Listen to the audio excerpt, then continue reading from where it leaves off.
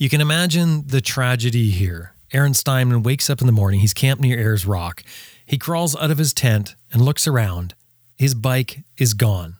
A KTM 500 EXC that he's ridden around the world for several years at this point. He's almost home, and the bike has been stolen in the night. Now, in case you don't know what a KTM 500 EXC is, it's a type of bike that most people would refer to as a dual sport bike at best, and maybe a large dirt bike on steroids, but very few people would look at it as any sort of travel bike at all. But Aaron rode it all those miles, all those days, through thick and thin, and he was convinced it would be the bike he would never let go, he would never sell. And now, nearing the end of his adventure, he wakes up and it's gone. Well, we're going to talk with Aaron about his trip, about the bike, and about what happened at Ayers Rock. All this coming up. My name's Jim Martin. This is Adventure Rider Radio. Stay with us. We got a good one for you. I'm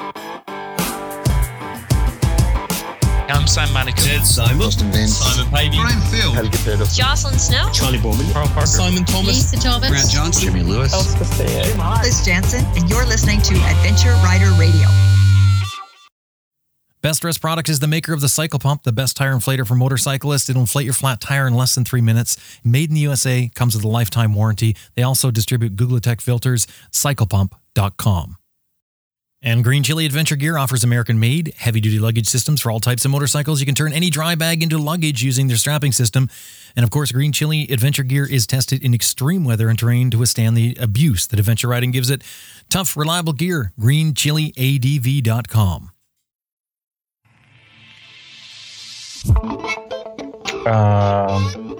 My name's Aaron Steinmann. I'm from New Zealand and I've been overlanding for the last 4 years. Well, it's got to be a little bittersweet for you right now, because the last time I talked to you, last time I talked to you was in 2017. It was March of as a matter of fact, it's almost the same day that I talked to you back in 2017. Do you realize that? I just realized that now. We're one day off of when we spoke in 2017.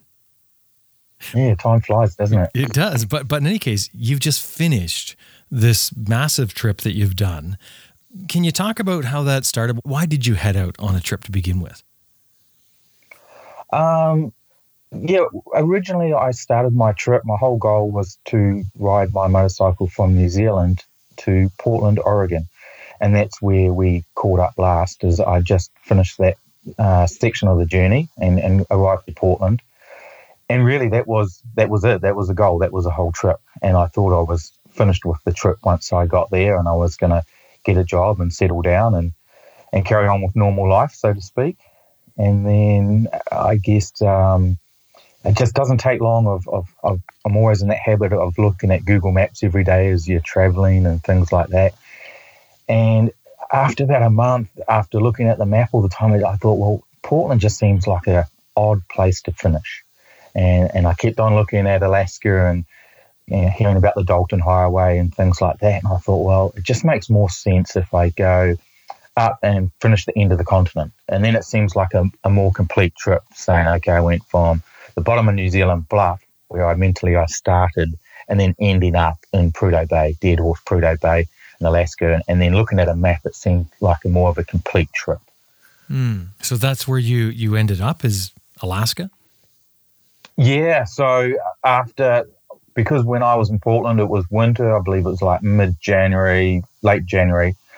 So I decided as soon as I get a fine weather window, which was the beginning of April, I would carry on and complete that Alaska part. So that's what I did. I took off in late April and just kept on heading north and heading up until I hit Dead Horse, Alaska. I remember you called it the Big OE, which is a Kiwi thing, isn't it?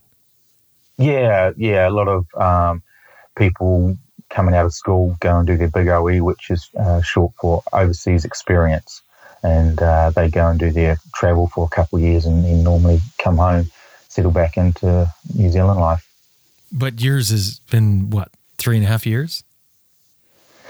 Yeah, it's kind of turned into the forest.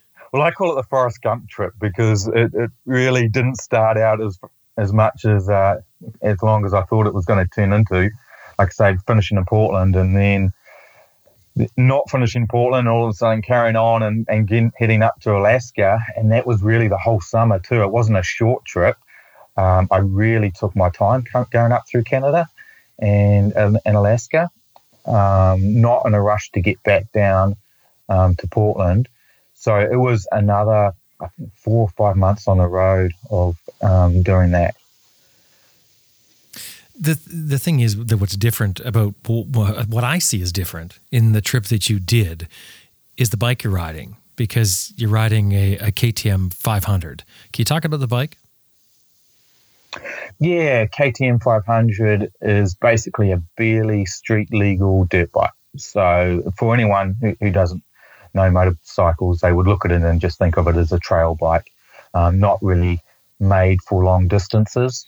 Not the most comfortable bike to be on, admittedly. But again, I hadn't really planned on doing a massive trip on it. New Zealand to Portland's a pretty decent sized trip, but I hadn't planned on doing a round the world trip on it, so to speak. But for me, that's sort of my background. I came from a dirt biking background and used to do a bit of motocross and stuff like that. So, it's just that style of bike I've been riding, and I was just thought that was a right fit for me. What's the difference sort of between a dirt bike style bike compared to what you would probably consider an adventure bike, what you see everybody else riding? Size. I think size is a huge thing. It's obviously a lot smaller bike. It weighs a lot less. Everyone's going to talk about maintenance on it being a lot higher. And yes, it is. Like, I do oil changes more than most people, but it's a very simple bike. It's a simple bike to work on. An oil change will only take me 5 or 10 minutes. To take the wheel off is only, a couple minutes to do a flat tire and things like that. So it's a really basic bike. There's not a lot of electronics on it, so there's not a lot that can go wrong with it. And what I found out is that because my bike, with the gear I have, I use a giant loop Coyote bag, which is a soft luggage, and that's what I prefer. And my bike is the widest point of the handlebars. So it opened up a lot of accommodation for me, where as long as I could get it through a doorway, I had safe parking for it. So that sort of helped out. And I'm traveling alone, and I like to explore. I like to sort of go more towards the off-road style roads. And I felt safe that if I fell over, I could pick it up pretty comfortably by myself. And that was a huge thing for me. Yeah, because it's so lightweight compared to an adventure bike. But you're talking the one bag. You managed to get all your stuff for a around the world trip in one bag on the back? 2 bags. I would have that Coyote bag, which comes with 3 dry pods in it. So on one side, I would have my tools, spare tubes, and then on the other side, I'd have my camping equipment, cooker and pots, pans, etc. And then the top bag, have my clothing, which is really minimal. For me, I had 1 pair of jeans, 3 pairs of undies, 3 pairs of socks, 3 t-shirts, and never more than that, sometimes less. So clothing was a big thing I cut down on. And then I did have one other top bag that I put on top, and that had my tent, sleeping bag, sleeping pad, and a few little odds and ends and stuff like that. But I do ride with a little backpack as well, and that's where I keep all my paperwork. So, passports and extra money and paperwork for the bike. So I feel like because I don't have a tank bag, I can jump off the bike, run into a store, do whatever, and everything's on me. Isn't that a lot of weight for a dirt bike, or basically a barely street legal dirt bike to have on the back? Well, that's half the key to it really is really trying to keep it as light as possible.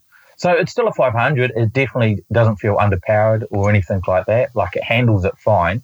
And again, with that bag, I was able to put most of the weight on the seat because it doesn't have much of a subframe. But it handled it fine. What sort of mods did you do to the bike to get it ready to go? Big fuel tank on it. So it's a 5.3 gallon, 20 litre tank on there.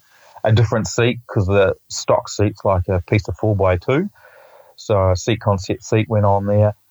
And bark busters, just, in case you drop it so you're not breaking a lever or anything like that. And that was it. That's how I started out with it. That was the only mods I did. But as I've gone along, I've just added stuff as I've gone. I've put wider pegs on it and changed the levers. And when I was going through the Netherlands, I went to the Haan factory and got Haan wheels with the cush drive. And so, yeah, it's just evolved. So, lots of little pieces of bling on it now and stuff like that. You just mentioned the cush drive. Did you have trouble with the straight drive? No, it all went fine. I had the original wheels on it for about 70,000 K, but I had bent the back rim a couple times and just been a bit rough on it in the bush, I guess.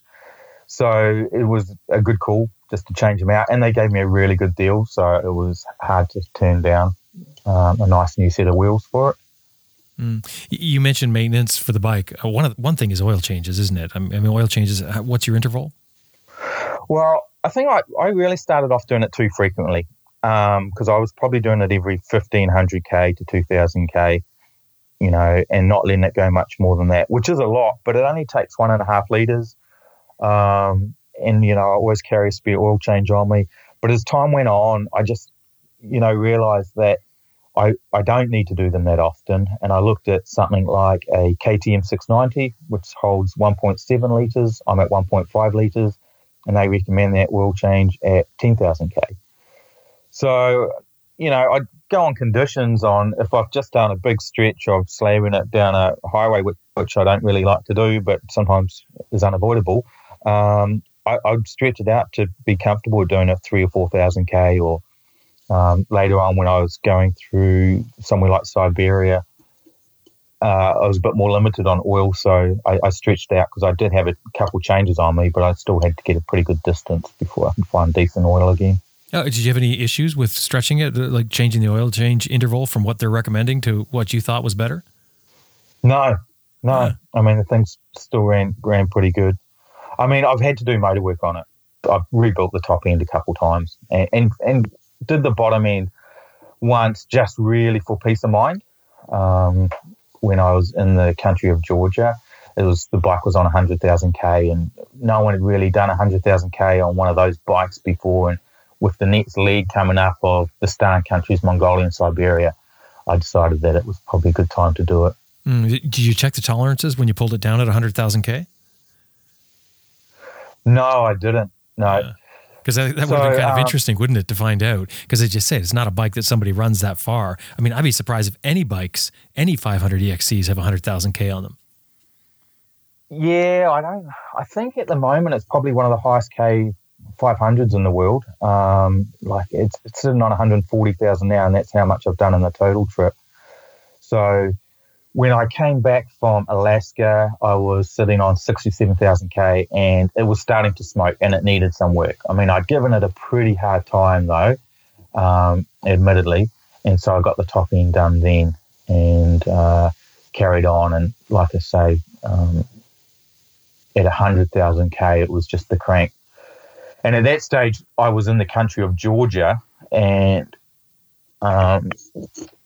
so there's no KTM dealer there or anyone that can really do it.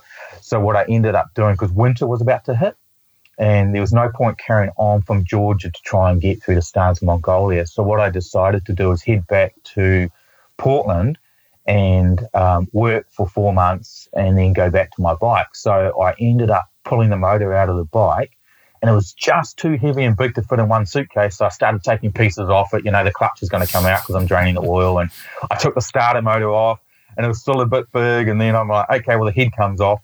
And then it was a perfect size. So I put the base motor in one bag, and then all the bits and pieces in another wheelie bag, and basically went to the airport with 2 bags and checked them in. And that was my luggage, because I didn't have any clothing. I didn't have anything else to take with me. I just had what I'm wearing. And checked that in, and I was lucky because a few people told me it probably wouldn't work, and they might get pulled up on it. But the bags turned up in Portland, and then I just took it into the motorcycle shop there. They got a great KTM dealer there I worked with, and the guys rebuilt it, and then basically put it in a chili bin or cooler, whatever you want to call it, and packed it up, and then UPS'd it back to Georgia. I remember seeing the photos of you stuffing it into your luggage, and I was thinking, you're not going to get this through because, first of all, it's got to stink like oil, but second of all, you got a big block of metal. I mean, they didn't balk at this when it's going through security?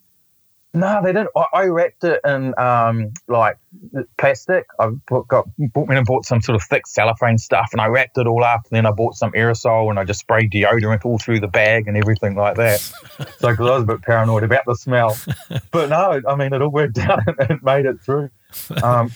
Honestly, the hardest part about it was getting it back into the country of Georgia. That's where it was turned into a bit of a stress for a couple of weeks because it just got held up in the customs on the Georgian end, and technically the bike and the motor had never left the country. Well, the bike was still there, but technically the motor had never left. But they wanted import duties for my own motor. They wanted me to pay 18%, and then they just wanted paperwork after paperwork of why it was valued at this amount. And yeah, it was 2 weeks of every kind of second morning waking up to see, okay, what email have they sent me and what do they need now? And, they wanted a tax number. And, yeah, it was starting to get a little bit worried about it. But we finally worked through the system and they cleared it. Did you end up having to pay the import tax? I did. Yeah. I did actually. But it all started fine? Well, no. It actually, we got it mostly in the bike, and I flew over there and I went to the motorbike shop. And we were putting the finishing touches on it, and I just went to pour the oil in, and I looked down, the oil's just coming out the bottom of the motor. And my heart just sunk. I was just like, yeah. And then at a closer look, I realised the ignition cover had a little crack in it. And so that's where that was happening. So luckily it wasn't a major. But then the problem was getting another ignition cover. There's not one in Georgia. And then called KTM in Austria. They're not going to deal with the public. So I called a KTM dealer in Austria, and they had the part, but they said they're not allowed to supply to other countries beside their own. They weren't going to ship it out of another country. And then not being in the EU, some people are like, oh, we're not going to ship out of the EU and stuff like that. So, yeah, it was another little bit of a stress, but I finally located one from a company in the UK that were going to ship it over to me, and it was going to take a week. And then what I ended up doing is buying this 2-part JB Weld type stuff and then just fixing the one that was on there because I just at least wanted to see if the thing was going to run, because the last thing I wanted to do is wait a week, put that ignition cover on and something else happened. Right. So, so I sort of jimmied it up and put the oil in it, and she started up and it all went fine. So, yeah, so it all worked out in the end. I was going to ask if JB Weld could have fixed the problem and got you on your way, but you ended up changing the cover anyway? Yeah, and the JB Weld did, and it probably would have held great. And I actually had met another guy over there, Clinton, another Kiwi guy who was overlanding, and so we went out on a couple trips for a week around Georgia, around Tbilisi, and I used it, and it all went fine. But just again for my peace of mind, which is so huge when you're traveling alone, especially remotely, I just wanted to put a new cover on there and just know it's good. Mm-hmm. Yeah, JB Weld's incredible. I mean, if you've got a crack or something like that you can get it into and fit, boy, it can be a permanent fix in some cases. It's great stuff. Yeah, it should be in everyone's toolkit, right? Yeah. I mean, I think that goes right up there with the cable ties and duct tape. Yeah, definitely. And maybe even above the cable ties. I mean, I see more use for JB Weld and duct tape for those sorts of things. Even used in conjunction, they can be really incredible what you can do with it. Amazing stuff. Hey, as far as your route goes, because you just mentioned Georgia, just give us a quick rundown on your route. Yeah, so after I had done Alaska and got back to Portland, again, this was when I was supposed to stop that part. Like, I'm like, okay, now I've completed the top of the continent. I've got to Alaska. There's that second part done. All right, time to settle back down. And again, this Forrest Gump sort of effect kicked in, and looking at Google Maps the whole time. And for one reason or another, I decided that I didn't really want to stay in Oregon anymore in the States. And I thought New Zealand was going to be the best place for me. So I thought, well, I'm going to move back to New Zealand for good. And then I was looking at my bike and thought, well, what am I going to do with that? Am I going to ship it back or whatever? And I went, well, no, let's just ride it back. So looking at the map, I looked at Portland, Oregon, and I looked to Magadan, Russia. I went, well, that's a complete circumference of the world. So I'll just go that way. I'll ride it back to New Zealand a different way. So we'll go completely around the world, get it to Magadan, and then we'll ship it down to Malaysia or Australia from there and carry on to New Zealand. And I waited another couple months until the weather window came open again, mid-April, and just crossed to Toronto and had the bike flying from Toronto to Heathrow, which is the easiest shipping, and Air Canada were amazing to deal with. It's such an easy thing to do with them at the moment, where I literally rode the bike into the cargo place in Toronto on a Wednesday. It could still have fuel in it, everything like that. I flew out to Heathrow the following day on a Thursday. I went straight to the cargo place, off the plane, and there's my bike waiting for me, and do the paperwork, jumped on it, and rode off to the first gas station. Nice, easy. And we had Air Canada on here one time. We did an interview with them about that program that they run in the summertime for bikes, and I mean, it seems incredible. Roll on, roll off. I think the restriction with fuel, you mentioned fuel, I think they do say you got to have like a third of a tank or less or something. Yeah, it was minimal fuel, but hey, look, that's still enough to get you to a gas station close to the airport, so that's outstanding, because it's just another little pain in the bum thing you have to do. So all in all, it's pretty painless, really, and pretty inexpensive. I think for me it was $1,300. It could have been $1,000 or $1,100 had I flown with Air Canada, but I found a fare cheaper that was going to save me more overall anyway with a different airline. And so I just used someone else.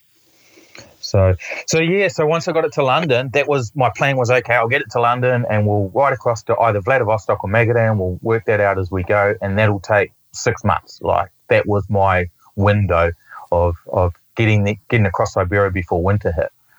And that's how I started. But then once I got to London, I thought, well, look, I'm here. If I don't go to Ireland, I may never do it, looking at the map. So the next minute I'm going down to the very bottom of Ireland.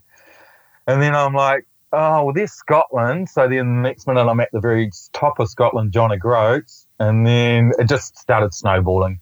And then I rode down to Morocco. I'm like, well, I've got to go to Morocco and see the Sahara and stuff like that. So I came out of Morocco and I started looking at my timetable and looking at how much time I had left. And I was like, man, I'm going to have to ride every day in quite big days to cross over safely before winter hits to Magadan. Or I just throw my plan in the air of doing it this year away and just taking it day by day and just see where I end up. And that's what I decided to do. I was like, okay, well, I'm probably not going to make it. So I'll just slow down completely and see where I end up. And that worked out really well, because it just allowed me to go through the Balkan countries, which I hadn't planned on doing. I was just going to come up through Europe and then head sort of straight across into Mongolia. And instead I could duck down into the Slovenia, Croatia, Bosnia, Montenegro, Greece, etc., Albania, and which were great countries to travel through. And also I was mostly using the TET, the Trans-Euro Trail, as a guide. So have you heard of that, Jim? Yeah, I have actually. Did you ride most of it?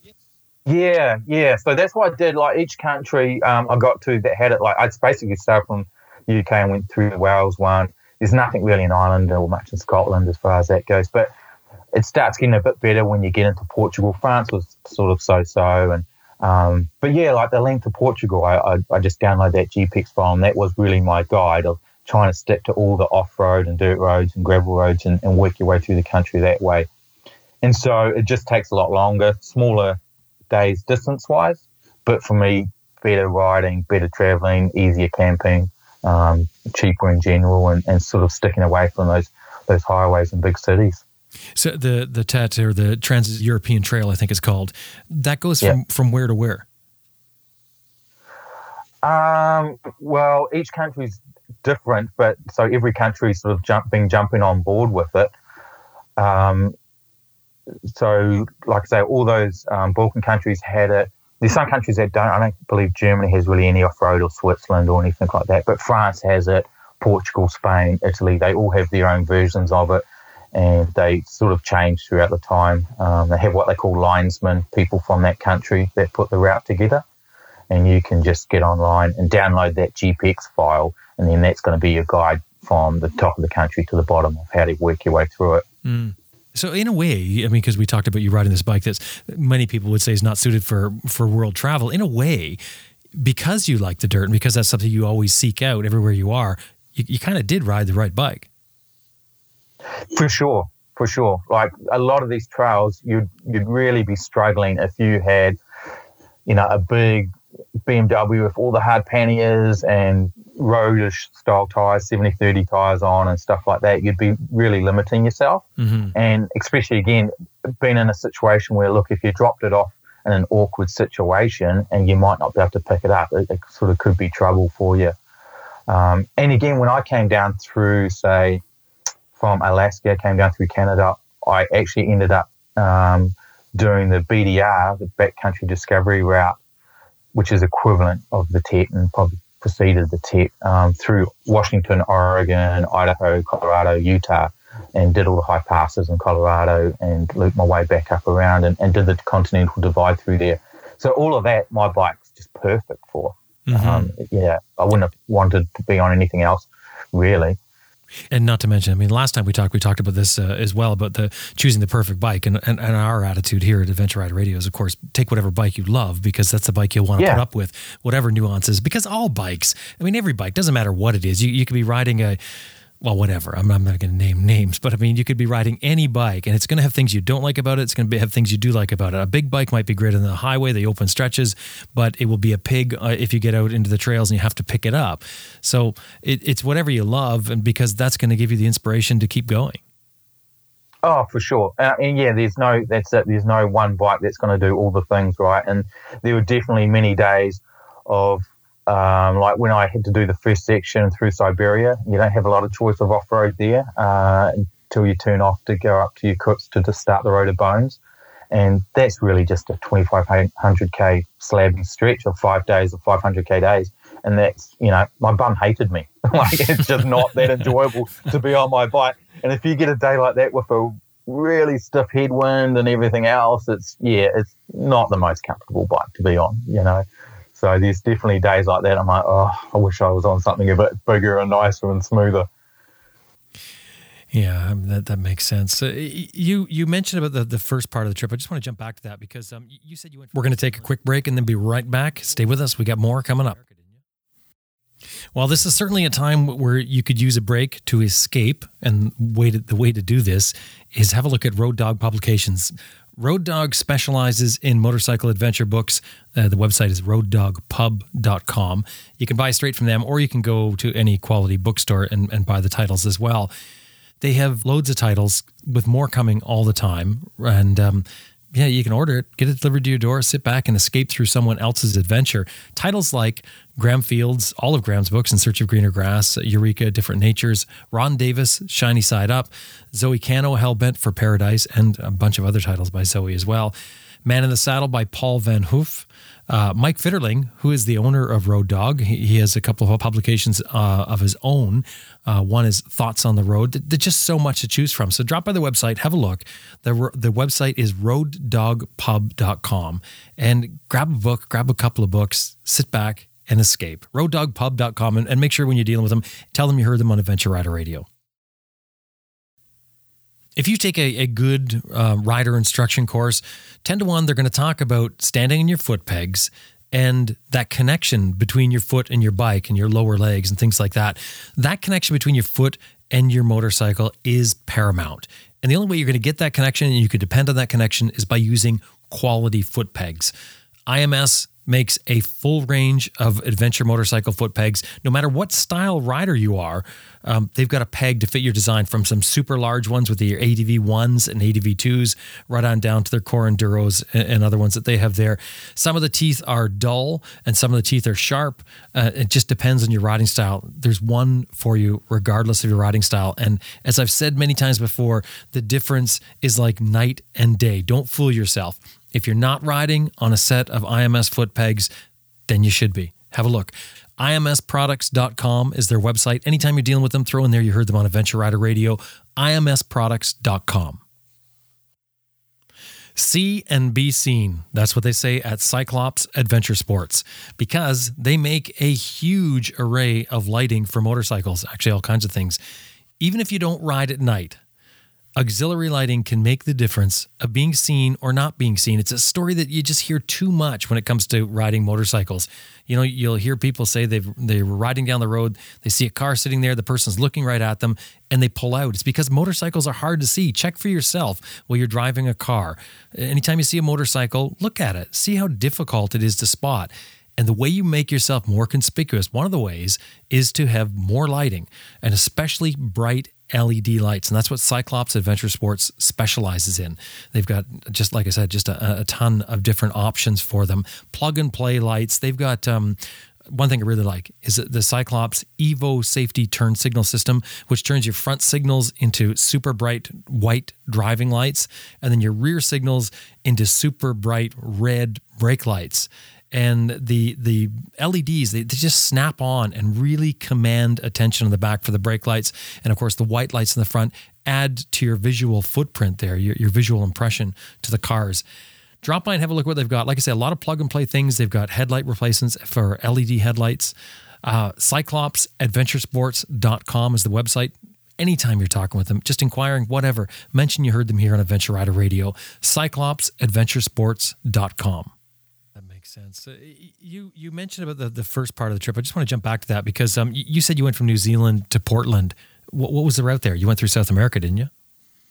I did. Yep. Yes. Straight to Santiago, then over the Andes to Mendoza, Argentina, and then straight up there back from Salta, went back into Chile to do that Ruta Las Lagunas into Bolivia, through the Alto Plano, and then Bolivia, Peru, and basically hugged the coastline up into Colombia and carried on. How many countries have you done? Now, including New Zealand, will be 51. So all said and done, now finished, it's 140,000 K in 51 countries. And 3.5 years. Yeah. I know. For a trip that was supposed to be 4 months. It hasn't been the smartest financial decision of my life, I can tell you that. Well, I don't know. I mean, looking back in years ahead, when you're looking back, you'll probably say it's the best thing that you ever did. Oh, look, I don't regret it now, and it hasn't, it's been awesome. But now that you're back and you're back home, I know you're locked down right now because we're dealing with this COVID-19 lockdown, and you're supposed to get a real job. So you did mention to me that it's almost a bit of a reprieve for you as you hide out and avoid getting back to the real world. But what are you going to do now? I mean, life has to be completely different for you. I mean, do you feel different, and what are you going to do? I think I don't know if I feel different, but I definitely know I am different in the fact that, the appreciation of what you do have is a lot higher. As you know, just when you ride through all these countries and you just see a lot of people working really, really hard in poor countries, knowing that they're not really going to be able to get out of the situation they're in, it makes you feel pretty lucky to be on a motorbike that, is worth quite a lot of money compared to what these people are going to have, to be in the situation you're in. So I think, you get a good sense of appreciation of what you have. And, I think my patience has improved a lot, whereas some things might have sort of got to me. And, now if I had a breakdown in New Zealand, I'm like, oh, this is easy. People speak English and I have a cell phone with service. I mean, there's no problems. There's no challenge here. Yeah. I mean, and that's a good thing, isn't it? Instead of things like bugging you, you're like, oh, man, this could have been way worse. I'm going to be stuck in Mongolia somewhere. And, and the same thing. You're like, if something's, I don't know, if you've got a supermarket full of food right around the corner and stuff like that. Were breakdowns when you had a problem on the trip? Was it a problem for you, or did it become part of your adventure? I mean, did it not faze you after a while? Well, I think I went, prevention. My preventive maintenance was pretty good.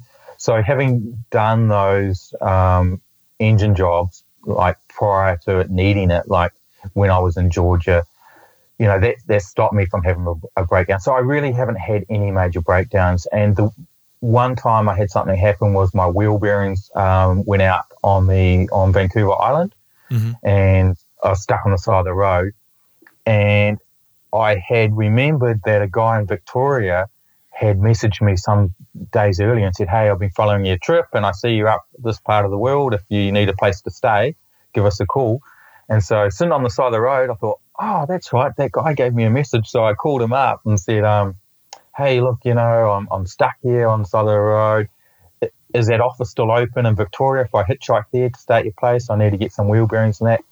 And typical Canadian, great, hospitality and the people they are. He's like, "Oh, no, wait there. And sure enough, he drove like an hour and a half, came and picked me up in his truck, trucked the bike on the back and took me to his house, and then took the day off work the next day to take me around motorbike shops and get the wheel bearings and get it all sorted out. And, it was just amazing, So that's really the only proper breakdown where I've been stuck. Sort of on the side of the road. I had a pretty close call a few weeks ago here, actually, where I dropped it in a river crossing and we both went floating down the river for a little while. And I was really out in a remote place, and then the bike just swallowed a whole lot of water, so it took a while to get the thing going again. But you just pulled the plug and managed to end up draining the water out and get it going? Yeah, we got some water out, and after about 45 minutes, it wound over and it started. And the oil was milky as anything, and it was awful. And I'm just in there kicking myself because I probably was, didn't do any of the right things, didn't tell anyone where I was going. It was 10K up a riverbed. There's no cell phone service. You had to cross the river multiple times to get up to this sort of hunting hut that they have up there, and it was a mission just to get up there. And I was actually a bit concerned about coming out there the next day because no one was around, and it was the first river crossing at 9 a.m, and for whatever reason, I don't know if I hit a rock wrong or what, but then found myself on my side with the bike in front of me, and we were both floating down the river, and I'm like, oh no, this is not going to be a good day. I don't carry a spot tracker or a GPS or anything either. So, I guess you could have walked out, but it would probably take you quite some time.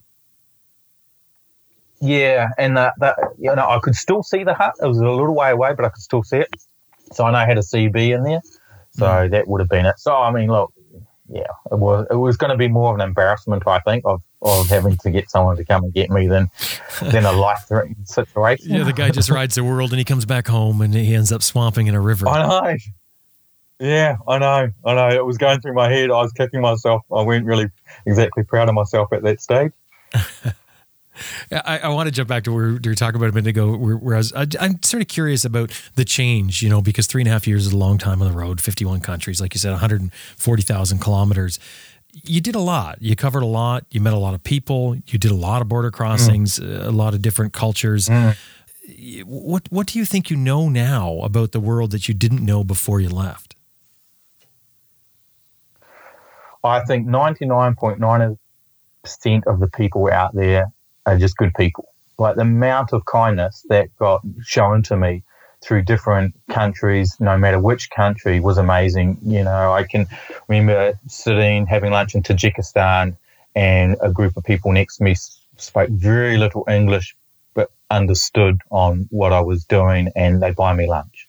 The amount of times I've gone to a campsite in Canada or Australia, something like that, and I've got off my bike and someone next to me is like, well, I bet you can't carry a cold beer on there. And I'm like, no. And, oh, look, here's a cold beer, or here's a piece of fruit, or, it's just nonstop. And it's been in nearly every country I've gone through. And it's just sort of gives me reassurance and human nature, humankind, and that in general, people aren't out there to do anyone wrong. There's some bad people out there, but most of the people are just getting about their lives trying to do the best they can.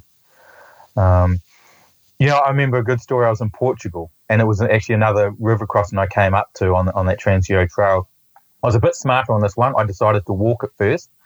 And then when it got up to my crotch, I went, yeah, this is probably going to be too deep, so I'll turn around and head back. And I got out of there, and I came into, it wasn't even a town. It was just like, it was in the middle of nowhere, and there was one store, and there were about 12 guys, all on plastic chairs, all elderly guys in their 60s, and it must have been haircutting day because one guy had a set of buzzers, and they were all lined up to get the haircut. And so I sat down, I took my boots off, and it was kind of starting to drizzle with rain, and my socks were wet, so I'm wringing my socks out and bought a can of Coke.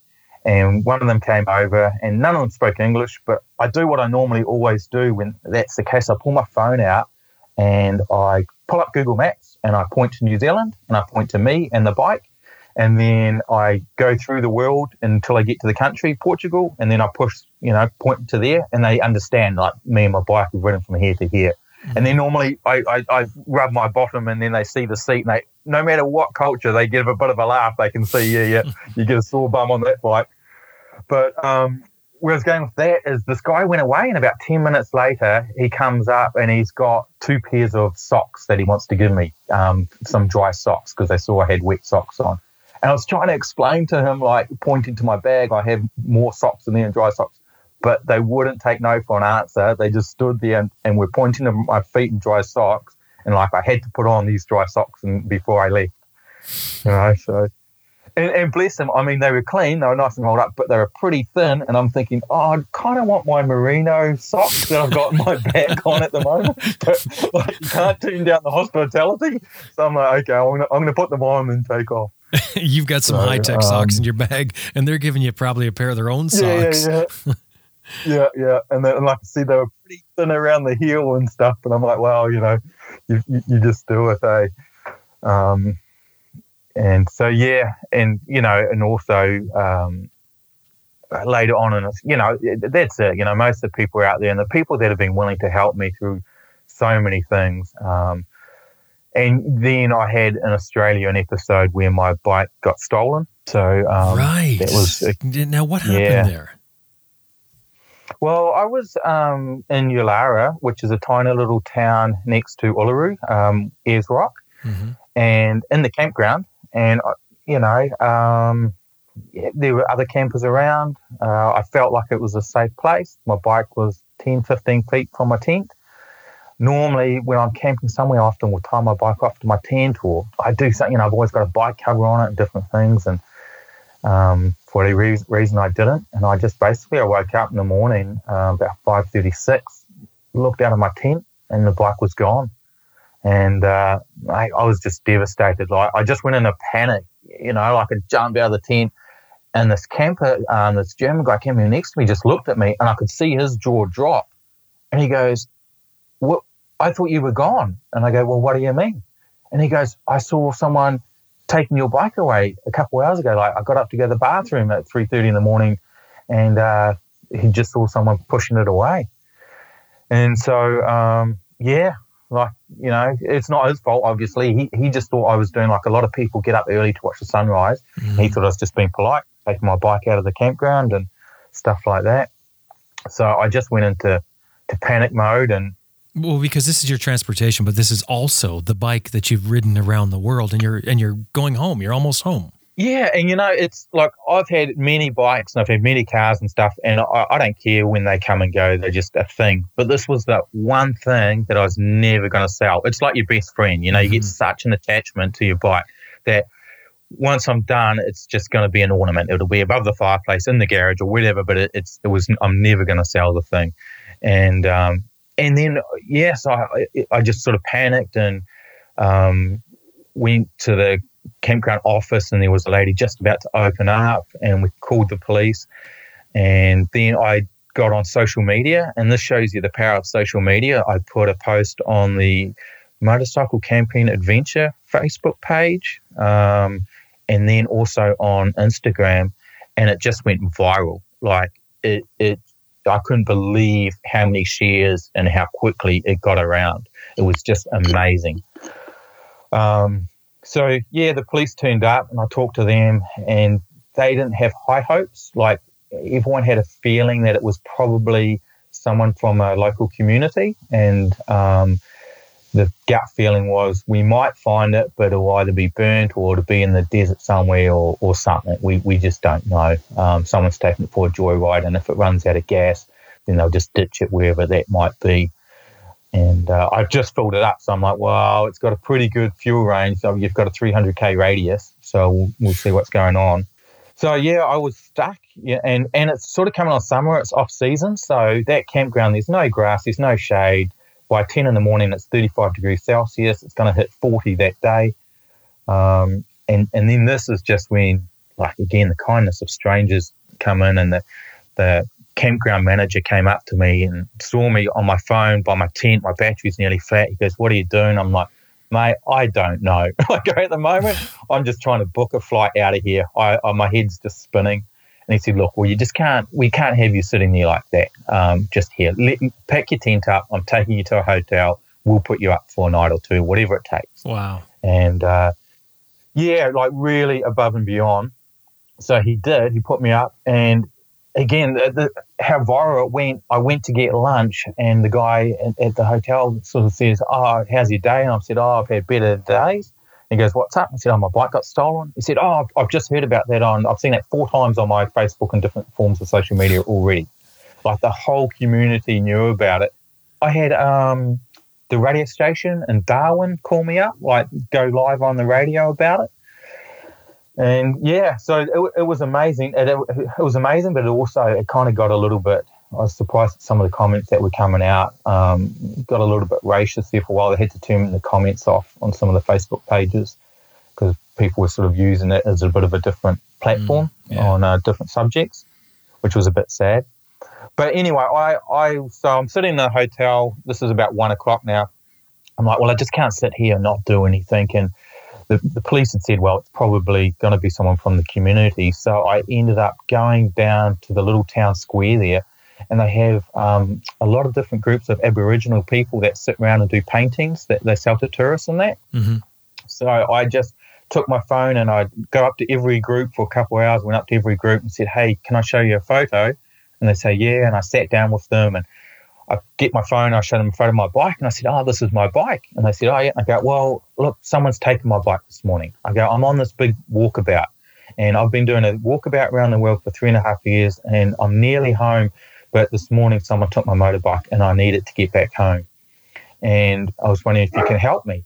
And a lot of the times I was getting feedback like, "Yeah, we heard that bike this morning in our community," or "We know it," or we saw it, or something like that. And then the next question was, "Well, have you gone to the police?" And I said, "Well, look, I have, but I also traveled to many countries, and in some countries the police are good, and some countries the police are bad. And I'm not from Australia. I don't know if the police are good or bad here, but here's my phone number." I give my phone number, a piece of paper. "Here's my number. Just call me." I said, "No one's going to get in trouble. I mean, I've had fun on the bike for a long time. Someone's had their fun today, but it really just needs to come home. It needs to come home to its owner so I can finish my journey and my walkabout."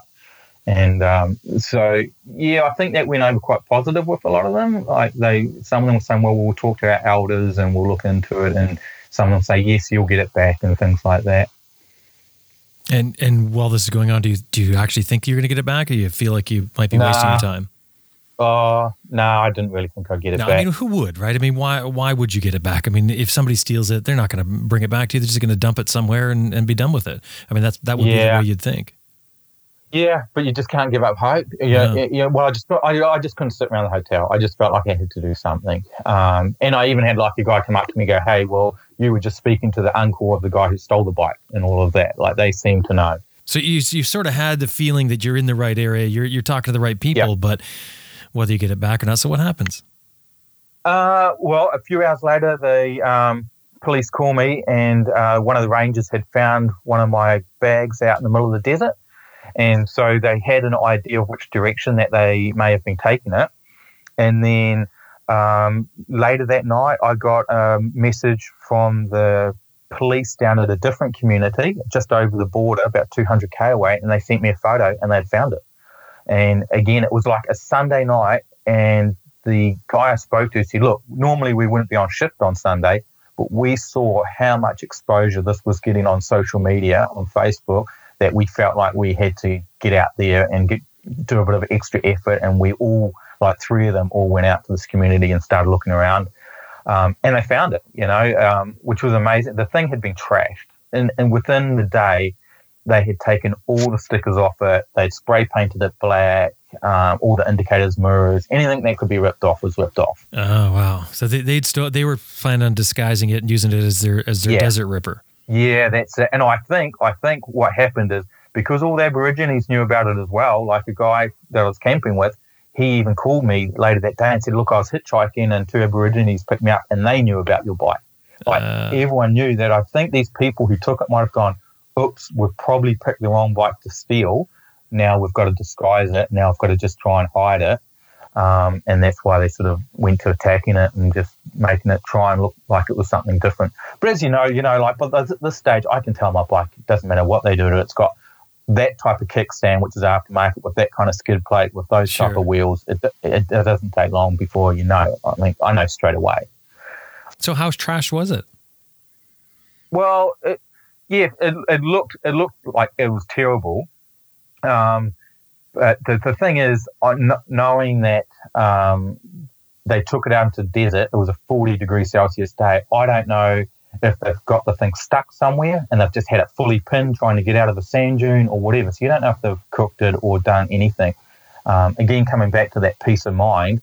So I just wanted to get the motor checked out and get the head pulled and stuff like that. Here's another good thing about the kindness of strangers or people involved is that I got a quote to go pick the bike up because it wasn't really rideable back to where I were, and it was 200k away, and the towing company wanted $2,600 to go pick it up and bring it back. Now this is kind of common for that area, isn't it? The tow charges are extremely expensive. Yeah, it is.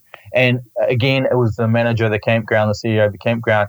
He called me and told me he'd contacted the towing company, and then he said, like, we'll pay for it. I'm like, what? I go, that's a huge amount. He said, look, it's a number we don't like, but we're willing to pay for it. And I was like, man, just give me a couple hours because my phone's going off the hook, and let me see what I can do.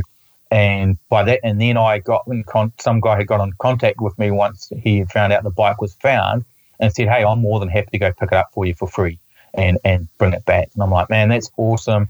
Don't do it for free. Get your fuel costs and get whatever you think you need out of it, because this guy's going to be willing to pay a good price, so he'll be happy to get a good discount on it.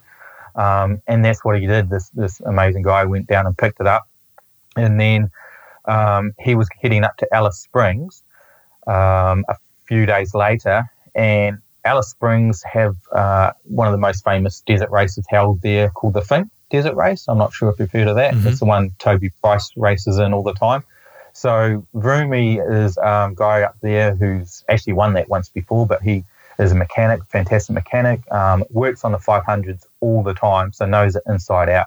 So it couldn't have been in better hands. So him and his partner Damo got the thing cleaned up and then pulled the head apart and got it all checked out. And then KTM came forward.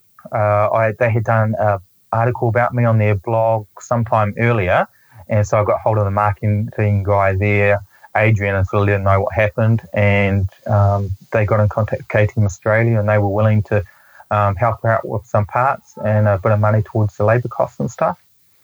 Nice. So, and then and sort of on the touchy subject is also for some people was. And I did cop a bit of flack for this actually, is Chris Birch, or Birchie as he's known, is a famous Kiwi rider, adventure rider. I'm sure you've probably heard of him. He contacted me on Instagram that morning when it got stolen and said, hey, look, I'd like to set up a GoFundMe for you and to try and help out. And I said, well, I don't know, I've sort of steered away from that type of thing in the past. And he said, look, I'd really like to do it. I think it'll be a good cause and things like that. So if you're willing to let me take care of it, I'll do it. And I said, well, my head's in a whirlwind. I'm like, yeah, go for it. No worries. So he set it up, and then that thing just started going off. It was all of a sudden, people contributing from all over, and it just kept going higher and higher. And like by the afternoon, we're talking to each other, and I go, Chris, it's got to stop. Like, there's enough there that it's going to cover the cost for the rebuild and my flights to get to Alice and different things. And Yeah, it was truly amazing, the generosity that came out from the motorcycle community that supported that. And I know from people over, and probably I know from a lot of my close friends who maybe aren't in the motorcycle community but have followed my travels for years through Facebook and stuff. It was anyone and everyone, and it was so humbling and greatly appreciated. And it really took this thing off the whole situation. It really turned what could have been a massive negative and one of the worst times in my life, to be honest, besides some close deaths, into a positive. Like, I just felt really supported through it. Which again reinforces what you said you learned on your whole trip about what people are truly like. Well, why'd you get flack over the crowdfunding? Oh, I was getting emails telling me I was a beggar. I was getting people but this is what I've learned, right? When you put yourself out there on social media, if you put something on a post and there's going to be 100 people responding, you're probably going to get that one negative person in there that's just going to be, he's got nothing better to do. And you just really have to understand that's probably going to come along with something like that. And I sort of get that. I've sort of tried to, it still sort of digs at me sometimes, but I just have got the understanding of exactly that. Is someone's going to have a comment about something negative, or, you've said something or done something, and they'll turn it. But I guess part of this thing is that you're on vacation, sort of. You're on your adventure, you're on your vacation, and people are looking at it as you're asking, and you weren't. Someone else was for you, but you're asking for people to sort of cover your loss, to pay for your vacation, I guess, in a way. And I think that's sort of the stigma that goes along with that. Yeah, and look, and vacation at this point isn't even the right term. It's more of a lifestyle after you've been going for 3.5 years. Yeah. I mean, it's. A vacation to me is 1 month or something like that. I mean, it changes.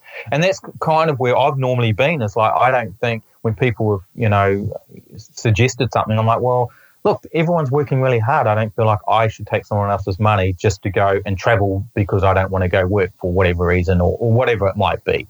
Not that that's the case, but you know what I'm saying? I think everyone should be. But some people just want to help to contribute and they want to be part of it. And I had another guy, Rick, from Portland, Oregon, who, when he found out that I was having to ship my motor back to Georgia, I had a company that dealt with the UPS in big numbers, and he had contacted me and said, hey, look, I hear what you're doing. And I'd met the guy a couple of times, gone riding with him, and he goes, look, I want to be part of this. Let me pick up the tab of getting your motor shipped back to Georgia. Like, I want to do this for you, And so, yeah, that was, and something like that. I'm like, okay, well, that's amazing. It's amazing people out there like that. But he came forward to me. It was different than sort of reaching out. Now that you've done the whole trip and you've done far more than what you ever planned to do, is this it? Is this the final thing? I mean, is this the chapter closed? You're done? You're going to go to work now, or is there something down the road? No, I look at my bank account and I go, there's work. That's what's got to be done. You've got to get a job. You've got to get a job. Like, you can have all the dreams that you want right now, but reality's kicking in, mate. You got to sit down and get a job. And look, and part of me does want to get back into a routine as well for a little while. And it's easy to say that now because I've just finished. So I think we'll see what happens in 6 months' time. See how you feel. But see how I feel in 6 months' time. But what that job entails, I'm not sure. And look, these are testing times for everyone at the moment. And there's a lot of people out of work with this coronavirus going on, this COVID-19. So, here in New Zealand, we're in lockdown at the moment, complete lockdown. So, yeah, I don't know what opportunities are even out there and what the new opportunities are going to be when this is over with either. Aaron, before I let you go here, I'm looking for some sort of tip, some sort of advice, something you can pass on that you've learned in your 3.5 years to someone else who's maybe considering this or likes the idea of maybe heading off and doing that.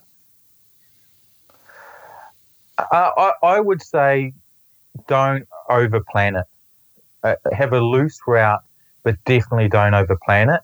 and just be open to everything, be open to change. Like, you have to be open to change.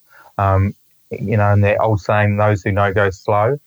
These times, not the last couple of years, I felt like I had a pretty good pace there, especially because it took me basically 2 years instead of one to do the last leg. But I would have probably liked to have gone slower at the start, but that wasn't what I had set out to do. I had myself a time frame I was going to be finished. But really, look, just don't overplan things and just go from there. Like, time is your biggest asset. And I've seen this before where, like, for instance, Alaska, and I'm going to do the Dalton Highway, and it's raining. Then we're camping in Coldfoot. It's raining, and half the camp packs up and says, "Oh, we're leaving now. We're not going to do the highway." But they've come a long way to do it. But because it's raining that day, they're not going to do it because they have to be somewhere else the next day. Mm-hmm. And yet I'm like, well, I'll just wait the rain out. So another day comes, the sun comes out, and it was kind of out, hardly gets dark there anyway. But it turned into one of the nicest days and had the best road conditions and stuff like that. So you just got to be patient sometimes and just wait out the weather and just have time on your side and just be open to changing your plans at will. Even if you don't get to what your destination was, what your plan was, even if you don't get that far, you're saying it's better to experience where you are rather than worrying about that final destination. I think so sometimes. I mean, if it's a round trip, you still got to make your way home. But perhaps, instead of doing 15 countries, you do 10 countries, but you spend longer in those 10 countries and you spend not as much time, seat time, but more, time actually experiencing that country and things like that. And that's where I started to sort of feel like I was saving my money in a way, is when I found somewhere really nice to camp by a beach or something, then rolling in there at 3 in the afternoon, putting my tent up, instead of getting out of there the next morning at 8, I would take the next day off and I would have a nice place to hang out with, and I didn't have to spend money on fuel that day. It was just a cheap day for food, and because it was normally somewhere cheap to camp, that's where you're going to spend it. And pick those countries like that, like, Mongolia is going to be super cheap, places to camp, and whereas like Switzerland, okay, it's beautiful and it's nice, but not the cheapest. So I sort of would, get through there a little bit quicker and aim for these cheaper countries to spend more time in.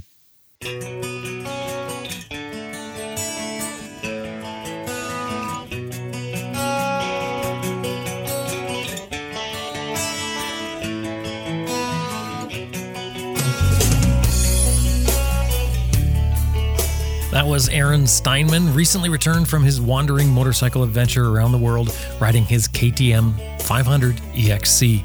We've got some great pics that Aaron has sent us in the show notes for this episode, and a link to Aaron's Facebook page if you'd like to connect with him.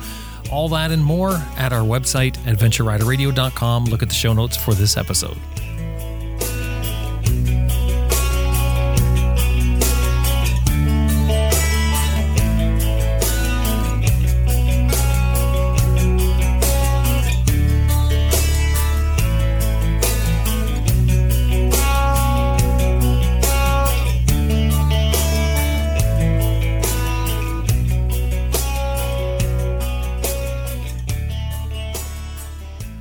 Hey, I just want to remind you that this episode has been brought to you by Green Chili Adventure Gear, greenchiliadv.com, Motobreeze Chain Oiler at motobreeze.com, and Best Rest Products at cyclepump.com. And we'd really appreciate it if anytime you're dealing with these companies, anytime email or otherwise, let them know you heard them here on Adventure Rider Radio.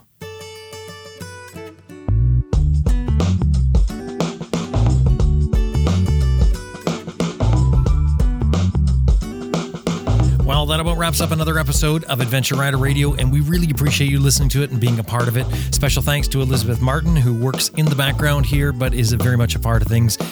And if you haven't heard our other show, ARR Raw, we have another show that comes out once a month. We're just about to put another episode out now. You have to subscribe separately to that. Anywhere podcasts are found is where you can find it. Same as this show itself. You can find it anywhere that podcasts are found. Now, we would love it if you would go out there and give us a rating. Drop by anywhere that you find the podcast or wherever you're listening to it, and give us a rating. Of course, I'm asking for a 5-star rating here, naturally, and let others know what you think of the show. Anyway, time to get out there and ride your bike if you can. If not, do something else that's constructive. Plan a trip for later on in the season, or do some repairs or practice something. My name is Jim Martin. Thanks very much for listening. Talk to you next week.